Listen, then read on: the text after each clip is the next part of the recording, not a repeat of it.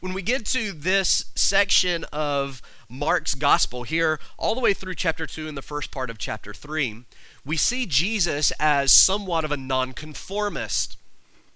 It's a collection of narratives of various conflicts that Jesus had with the religious establishment of first century Judaism.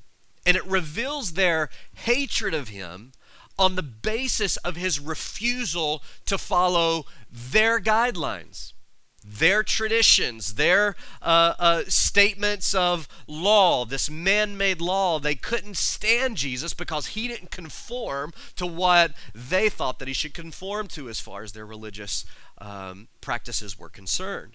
And so we saw last week in verses 13 through 17, Jesus has already gone against a social custom. He has befriended and associated himself with publicans and sinners, which blew their minds. And now we get to this passage, and there's just another layer of this that comes to the surface, another layer of Jesus's non-conformity. And as we go through it, we will see how this plays out with a gospel purpose. This passage records a miniature question and answer session with Jesus.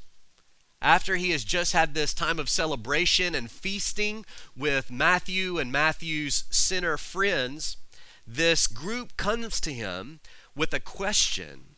And the passage illustrates for us this head-on collision between the gospel of grace and performance-driven, performance-based religion. My purpose today in coming to this study and to this sermon is to examine the legalism that is behind this question and then glory in the gospel answer that Jesus responds with. There's a simple breakdown of how we're going to look at this passage today. We're going to look at the question of fasting, and then we're going to see Jesus's gospel answer. And of course, there'll be a few subheadings underneath that if you are following along in those scripture journals. The first thing that we see, obviously, is a question of fasting. Look with me again at verse 18. And the disciples of John and the Pharisees used to fast, and they came and said unto him, Why do the disciples of John and the Pharisees fast, but your disciples do not fast? Jesus was being questioned here by a group of people that could no longer ignore the undeniable difference that existed between him and other religious groups. Now, Luke records for us in Luke chapter 5, verses 33 to 39. That's Luke's reference to this account. His account tells us, or at least insinuates, that it was a group of Pharisees that specifically asked Jesus this question. Matthew's account, you can find that in Matthew chapter 9, verses 14 to 17. Matthew's account states specifically that it was the disciples of John the Baptist that came and asked this question. Mark doesn't identify either one of those groups as the ones asking the question. He just says that they used to fast, and then a group came and asked Jesus. Now, if you're like me, the flags go up every time that happens when you're looking at the synoptic gospels, especially, and then sometimes you can lump John in with that in some places, and you see, why did Luke insinuate this, and then Matthew says this other thing explicitly, and if you're not careful, you might come to believe that there's some contradiction in the scripture. There's no contradiction here. Both groups are named. It's easy to see this is a combination of those who have been influenced by the Pharisees and those who have been influenced by John the Baptist. There's no need to worry about a potential contradiction. It's easy to see the combination here. Now, the question that they posed was very specific, and it had to do with the fact that Jesus and his disciples did not regularly fast. Now, we know that Jesus did fast at times. He's already been in the Gospel of Mark. We've already seen he'd gone through a 40-day fast himself, but they did not regularly fast in the same way that these other groups did. Now, it's possible that there was a measure of sincerity in the hearts of those who were asking this question, but the context reveals plainly that it came primarily from a spirit of condemnation. There's not really much sincerity that we can draw from this passage. After all, this entire section of Mark's gospel is recording for us and telling us about these different conflicts that Jesus had with these religious groups. So when we come to this one, it's possible we could read in some sincerity, but the reality is they were just offended. They were bothered by what Jesus was doing, or rather what he was not doing in this case. Now, the Pharisees are always described as enemies of Jesus, so there's really no wonder in our minds that they would be included in this particular conflict. It does, however, come as a bit of a surprise that the disciples of John the Baptist would be lumped in with those who were typically enemies of Jesus and Jesus's critics. And we know that John was a believer. He was a faithful believer. He faithfully pointed his students to Jesus. In fact, you go to the Gospel of John right in the beginning, the whole reason that Peter and Andrew and James and John are following Jesus, or at least know who he is because John the Baptist, Andrew was following him. Jesus comes by in Galilee. John says, "Behold the Lamb of God who takes away the sins of the world." And Andrew immediately turns away from John the Baptist and begins to follow Jesus. John was a faithful believer. He faithfully pointed people to follow Jesus. But clearly, not all of John's followers, not all of his students, transferred their allegiance from John to Jesus. In fact, some of them, it seems, might have even gravitated toward the religious establishment instead, because it's not just John's disciples coming here. They're coming along with some of the Pharisees. And then we see later on in the book of Acts chapter 19, the first 7 verses there was another group of John's disciples whom Paul confronted, who years and years and years after the death and resurrection and ascension of Jesus still had not been converted to Christ until that moment. So just because they were disciples of John didn't mean that they were believers and followers of Jesus. Now, though the men were in very different religious camps, there was a common denominator in this group. The common denominator here, the thing that brought them together, was that they both held to a subscription to performance-based religion.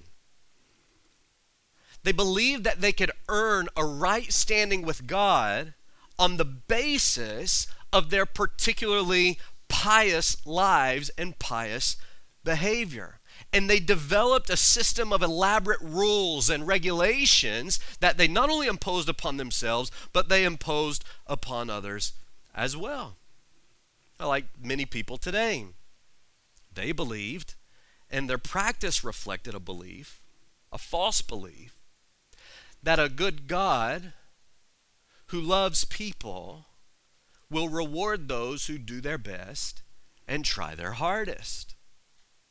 Even if they wouldn't have articulated it in that way, their practice reflected this false notion that a good God, if he exists, will reward those who do their best and try their hardest. But the Bible teaches clearly that it is utterly impossible for one to be good enough, to find a right standing with God on the basis of your goodness. Consider Romans 3. This is a passage we go to often in this discussion. Paul quotes the Old Testament. He says, "None is righteous, not even one. No one understands. No one seeks for God. All have turned aside," he writes. "Together they have become worthless. No one does good, not even one." And then he goes on later in the passage in verse 23, and he says, "For all have sinned and fall short of the glory of God," fall short of God's glory. In other words, the best that you can do still falls short. That nobody truly, in and of themselves, without the Holy Spirit's work beginning to work in their hearts, nobody truly seeks God. Nobody truly seeks righteousness apart from his work taking place in their hearts. It just isn't possible. Isaiah said this in Isaiah 64:6, "We have all become like one who is unclean, and all our righteousness is as a polluted garment," or filthy rags, as we quote that often. What was he getting at there? Even the best that you can do is not good enough. the best that you can do compared to God's standard is a filthy rag. You're still unclean. You can't be good enough. But the disciples of John, at least this group of disciples and the Pharisees, their practice was to live in such a way that if God really is good and if God really is loving, then he will reward me based on the best efforts that I can possibly give him. And it was this false notion that actually caused them to reject the gospel of grace and the gospel of Christ's mercy. It produced their confusion and frustration with Jesus. They just couldn't understand why he didn't conform to their traditions. And they believed that his lack of conformity actually diminished his credibility. In fact, they essentially said, how could this man be from God if he does not do what we do and act like we act? You ever heard somebody say something similar to that before? Or maybe that's the question in their mind. How can this person possibly be right with God if they don't do the things that I do? If they don't act the way that I act? If they don't believe in the same way that I believe, not in relation to the gospel, but in the way that they live out their life and the safeguards and the guardrails and all the things that they do? And we start to question, well, this person isn't like me, therefore they cannot be from God. That's exactly where these men are. How could Jesus be from God if he doesn't do what we do? If he doesn't follow the conformity to our rules the way that we do? We have a word for that. Call it legalism. It's just as common today among Christians as it was in first century Judaism. And there's 3 marks of this legalism here just in verse 18. 3 marks that we all need to recognize. I'm just going to mention them quickly and we'll move on, okay? The first one is this, custom. Custom is this first mark. Look again at verse 18. Now John's disciples and the Pharisees were fasting. What is that? It's a custom. It's a tradition. Nothing wrong with customs, nothing wrong with traditions. But in this case, their tradition was elevated above truth. The placement of this story in Matthew, Mark, and Luke, all of them put it directly after Jesus' celebratory feasting at Matthew's house. The picture is this, that at the same time that Jesus and his disciples were having this grand feast with a publican, these men were probably on a day of their ritualistic fast. And so as they see Jesus, they just don't understand. What prompted this was Jesus to them, his odd behavior. Instead of fasting like them, he's feasting. It's not just that he's eating, he's feasting. He's celebrating. Why would he do that? And their question wasn't so much out of curiosity as it was offense. When they saw Jesus eating with publicans and sinners, they were offended first that he would associate with such vile people because they would never do that. But on top of that, not only is he associating with people that we wouldn't associate with, but he's doing something that we don't do. They are offended that he wouldn't conform to their tradition.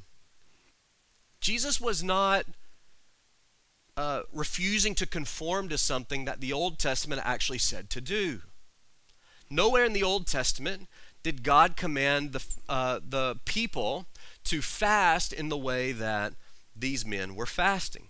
There was only one requirement for fasting. It was on the Day of Atonement. You can read about that in Leviticus 16, actually, if you want to write that in your margins. Leviticus 16, 29 and 31. There were other times of fasting recorded in the Old Testament, but these were always voluntary, and they always related to unique seasons and unique circumstances. The same thing in the New Testament. You get to the New Testament, it's not that fasting isn't there. It is there, but it's voluntary, and it's always for unique purposes and unique seasons of mourning and of grief. Jesus is not violating the Old Testament here. What he's violating is the traditions that had been added to God's law. The Pharisees had developed over the course of just a couple of hundred years before Jesus. They had developed these systems of regulations, and a part of that was that those who were truly righteous, those who were real serious about following God, fasted weekly on Monday and Thursday. So it wasn't just about the Day of Atonement. What they're offended at here is that Jesus isn't fasting on Monday and Thursday in the way that they fasted. It wasn't about breaking God's law. It was about breaking their law. Legalism always does this. It always elevates tradition above truth. And it requires adherence to man's law in order to truly be righteous. And Jesus constantly confronted this. We're going to come back to this in Mark chapter 7. Mark 7, 6 through 8, Jesus said this. He was talking to the Pharisees. Well did Isaiah the prophet prophesy of you hypocrites.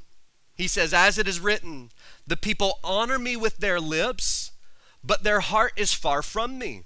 In vain they worship me, teaching as doctrines the commandments of men.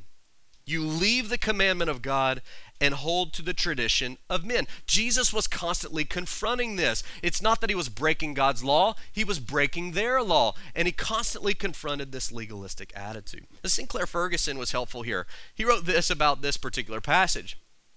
The real issue in such matters, he writes, is always, what does God command us to do? And to insist on such fasting as the Pharisees did was to go beyond the law of God. And to insist on what God has not insisted is to seek to outdo God with man-made traditions. Catch that last phrase.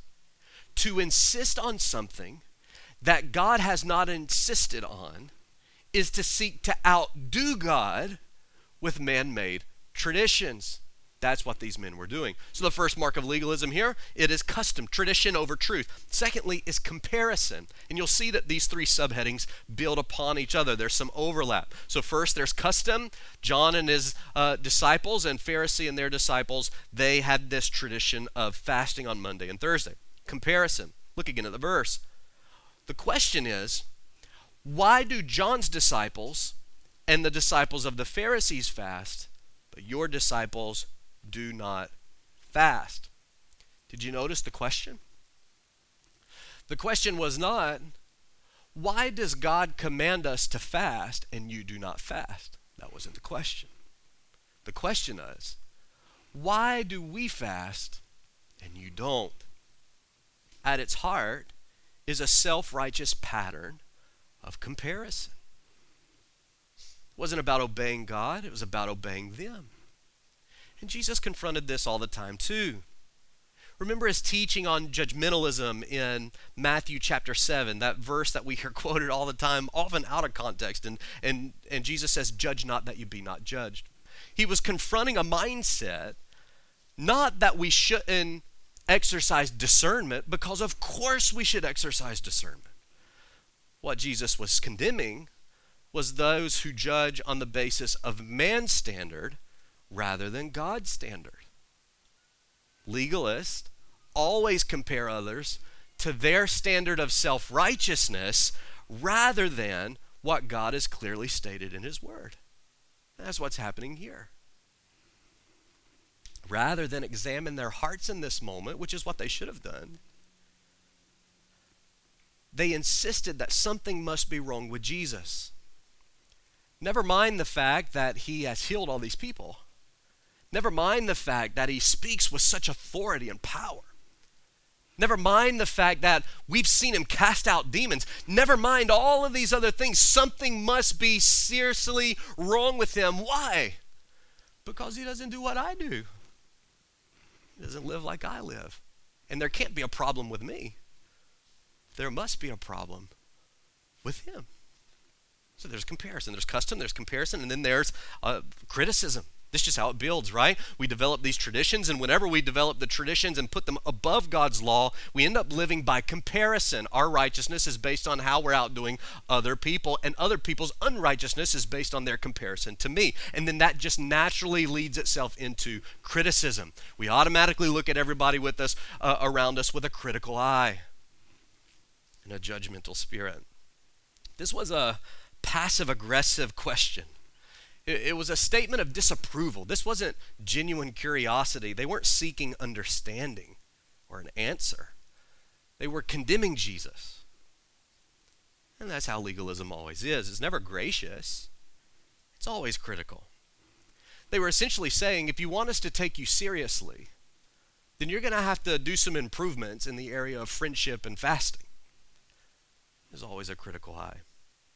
They criticized Jesus for not conforming to their system. And this ultimately led to their desire to have him killed. In fact, just skip ahead a little bit.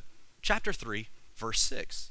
This is at the end of all of these conflicts. There's this building. We're going to get to it next week. There's this building taking place of frustration with Jesus, all on the basis of custom and tradition. And then he gets to verse 6 in chapter 3. And the Pharisees went forth and immediately took counsel with the Herodians, somebody that they hated anyways, and took counsel against Jesus, how they might what? Destroy him, kill him. Why did they want to kill him? Not because he was disobedient to God, but because he didn't conform to them. That's the issue that is beginning to unfold. Alistair Begg said, nothing infuriates a legalist more than a person that won't obey their rules. And that's exactly what's happening with these men. Well, that's the question about fasting. Let's move to the second half of this passage, and that is an answer about the gospel. An answer about the gospel. We find this in 19 through 22. After being confronted by this legalistic question, Jesus, really what he's doing here is responding with the truth of the gospel. And indeed, the gospel of Jesus is the answer to everything. It really is. It's the key to breaking the shackles, unlocking the shackles of performance-driven religion, which is nothing but a burden. The gospel removes that burden. It offers salvation on the basis of God's gracious forgiveness, rather than demanding a perfection that's actually impossible to attain. Ligon Duncan said, salvation is not something we earn by doing. It is something we receive by believing. That's the heart of the gospel. If you hope to gain acceptance today on the basis of your efforts at being good, you'll be disappointed to discover that you can't actually be good enough. That's a heavy burden. That's a burden that God does not put on your shoulders.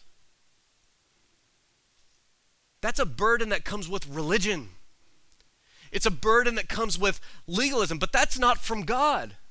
God doesn't set that demand on you. He doesn't put acceptance and eternal life on the basis of how you perform. The salvation that he proclaims in the scripture is much more freeing than that. It's one of repentance and faith in Christ.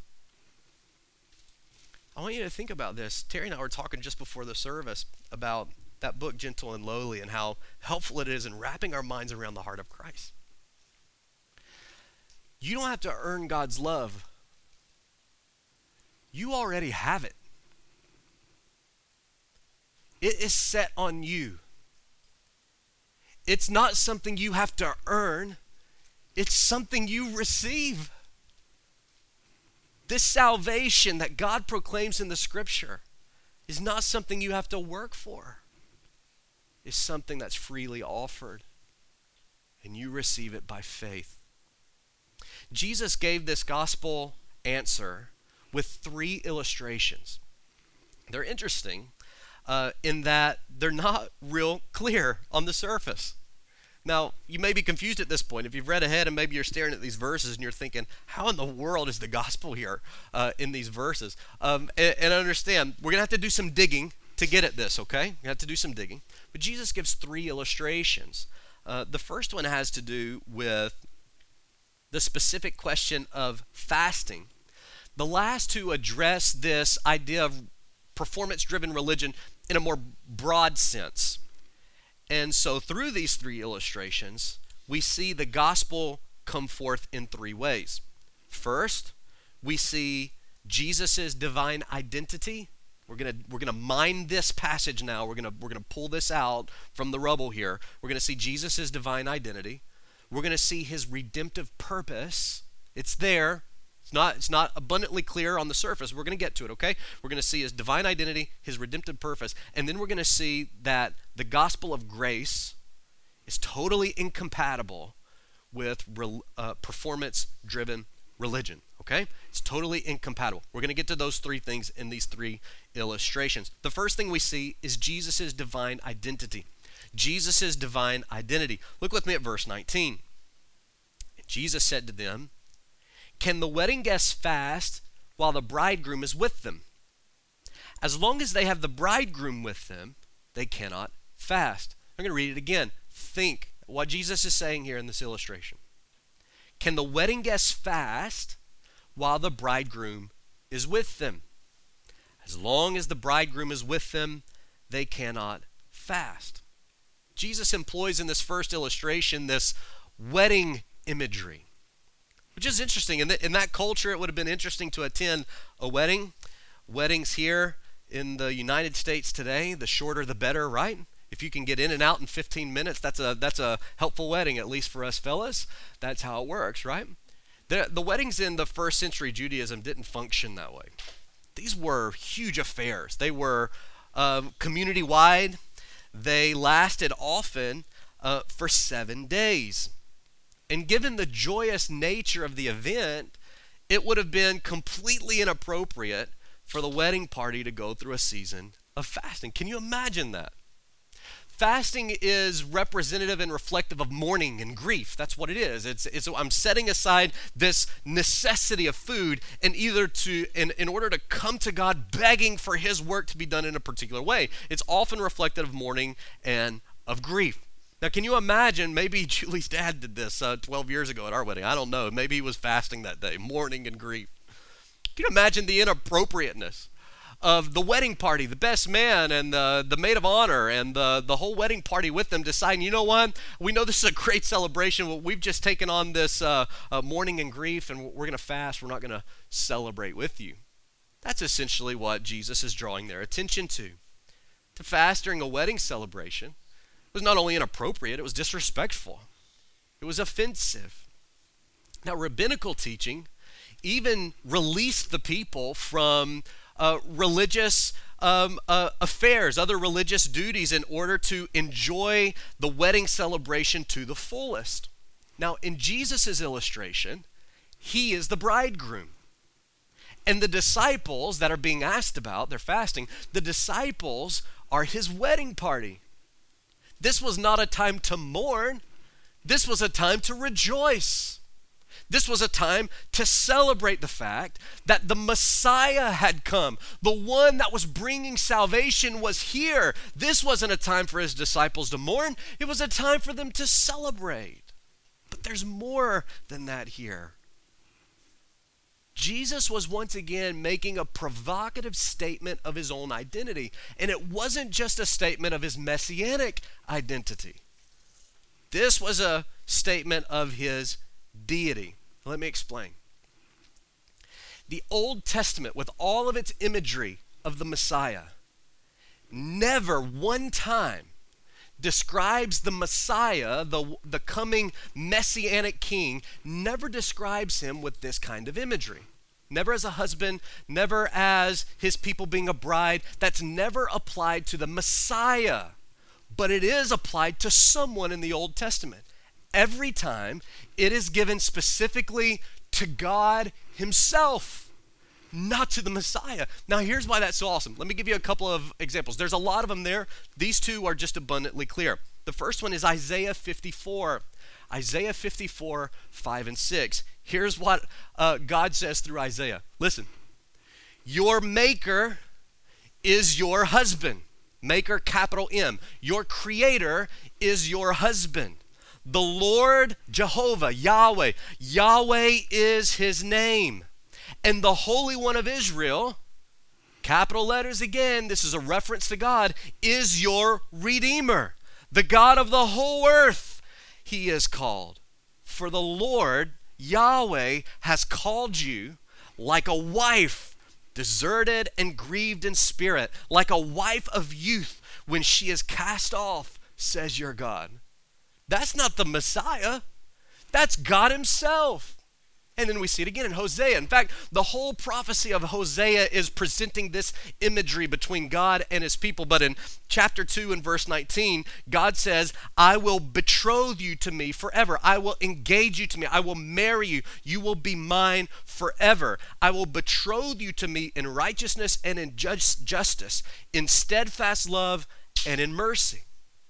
And all of this is brought together in this helpful statement. James Edwards wrote this. He said, although a firm link between Messiah and bridegroom cannot be established, that does not exclude or diminish the Christological significance of this imagery in Jesus' answer.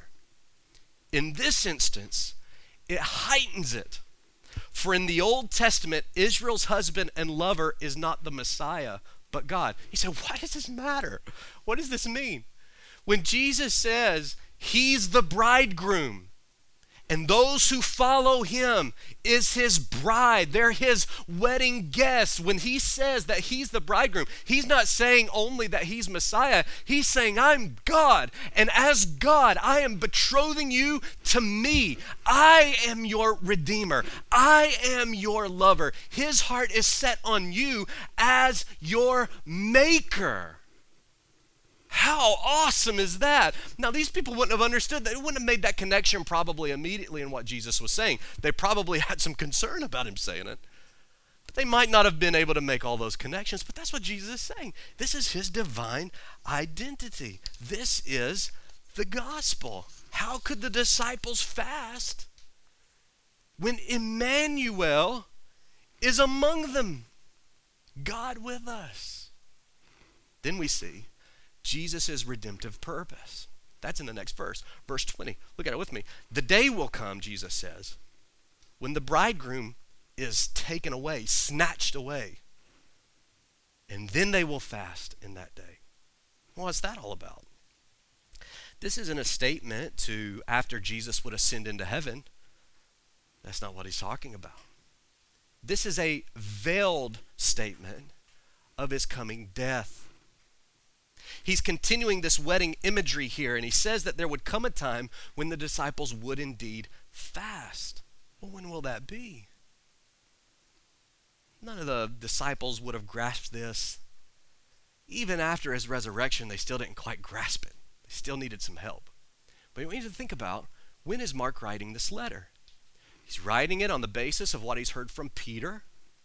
And he's writing it well after Christ's crucifixion and resurrection and ascension.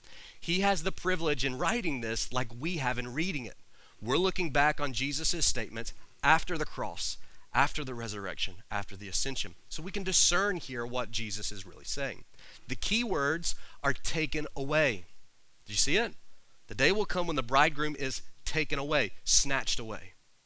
These words are rooted in Isaiah 53. We read this passage for communion often. Here's what it says in verse 8.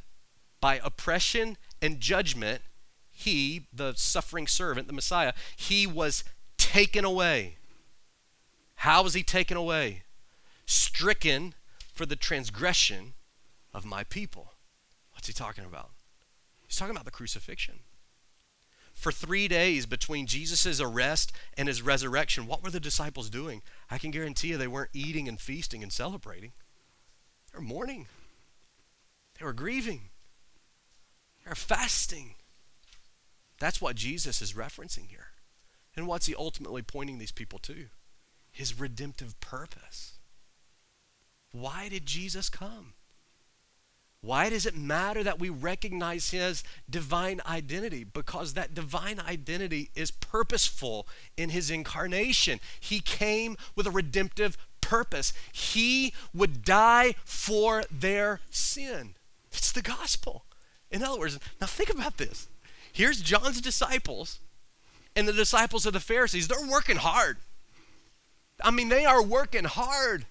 Starving themselves 2 days a week, hoping to gain some kind of acceptance. And then here comes Jesus and says, and he gives this veiled statement that, look, stop working so hard. I'm going to take care of it. The sin you're trying to atone for in your good works, I'm going to pay the price for it. I'm going to take your place.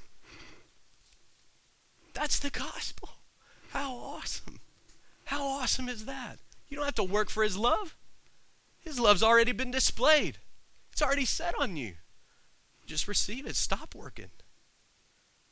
Their mourning in those 3 days would ultimately turn to celebration again, because Jesus wouldn't remain dead.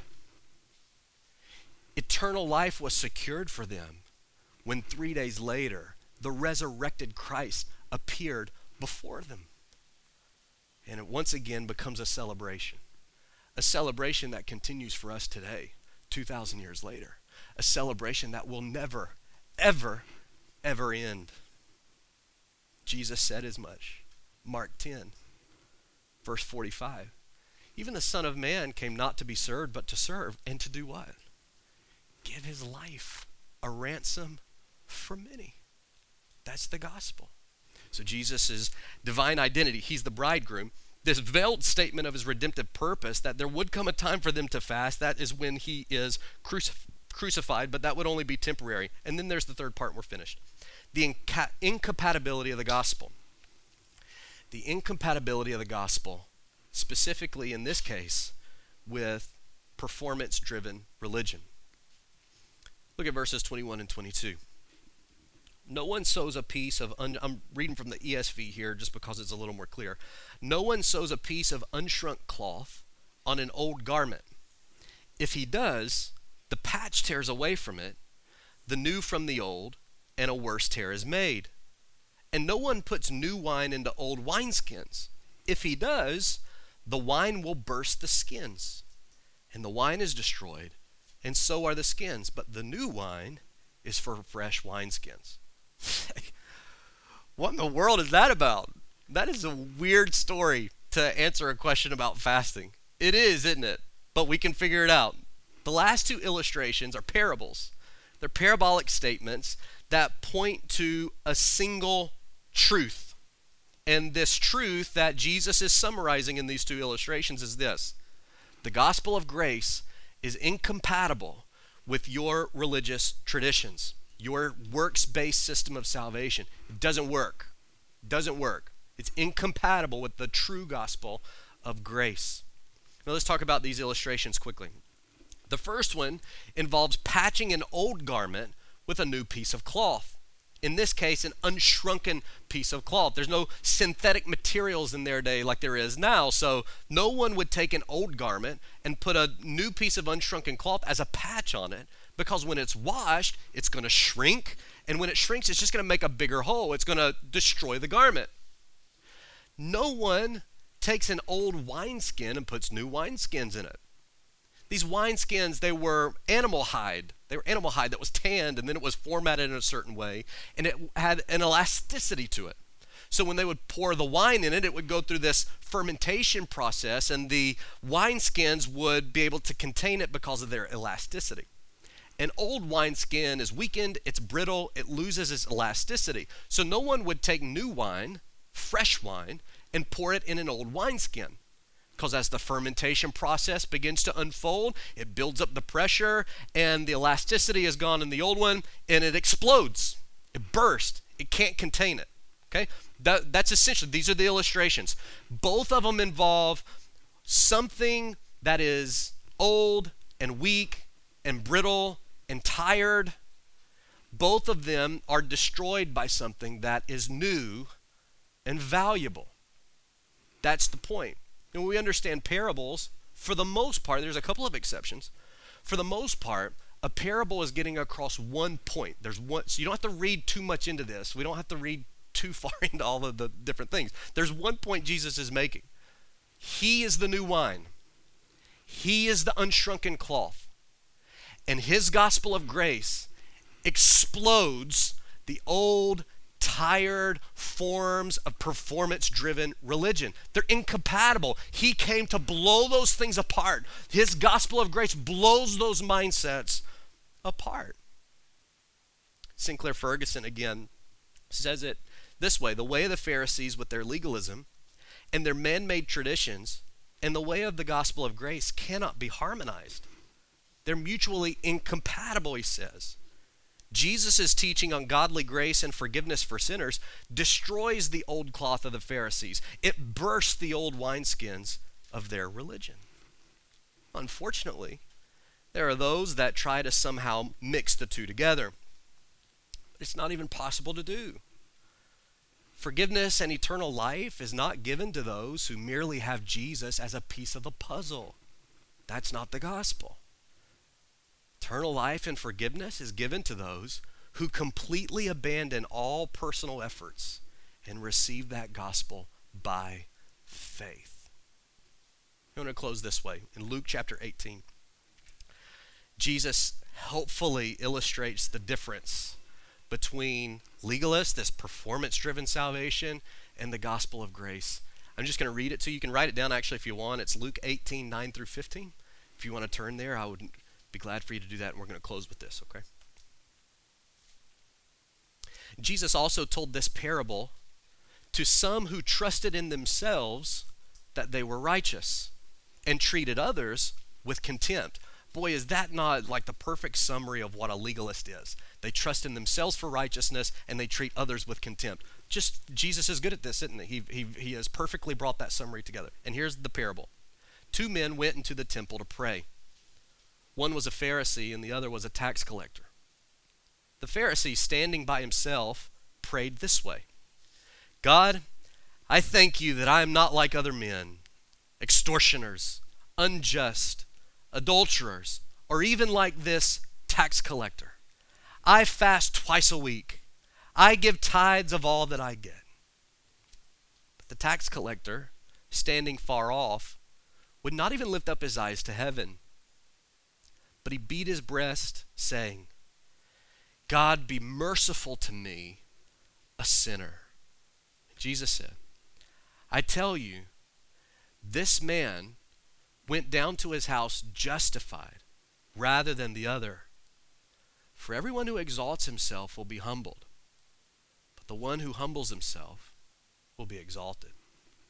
And the question is, to which of those two characters do you most relate? Are you the Pharisee? Self-righteous? Lord, I'm so glad that I'm not like these others. Or are you the penitent publican who just says, Lord, have mercy on me? That mercy is available. It's available through Christ alone. That's the whole point of the scripture. That's the whole point.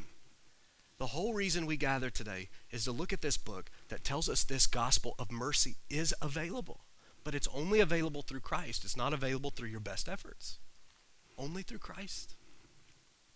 And he offers it freely to everyone who will come to him in faith. Now, will you turn away from all of your best efforts? Will you abandon your self-righteousness? And will you just cast yourself on his mercy? Jesus said, come unto me, all you who are weary and heavy laden. You're burdened. Why are you burdened? Because you're just trying hard. You're doing your best. You're trying hard. There's no peace. You're never going to be good enough. That's a burden. Jesus says, all of you, if that's you, he says, come to me. Come to me, and I will give you rest. I'll give you rest, Jesus says. How will he do that? Because I am gentle and lowly in heart. My burden is easy. It's light. It's grace. You don't have to prove yourself to me. I already know you're messed up, Jesus says. It's okay. That's why I came. That's why I died. Just believe him.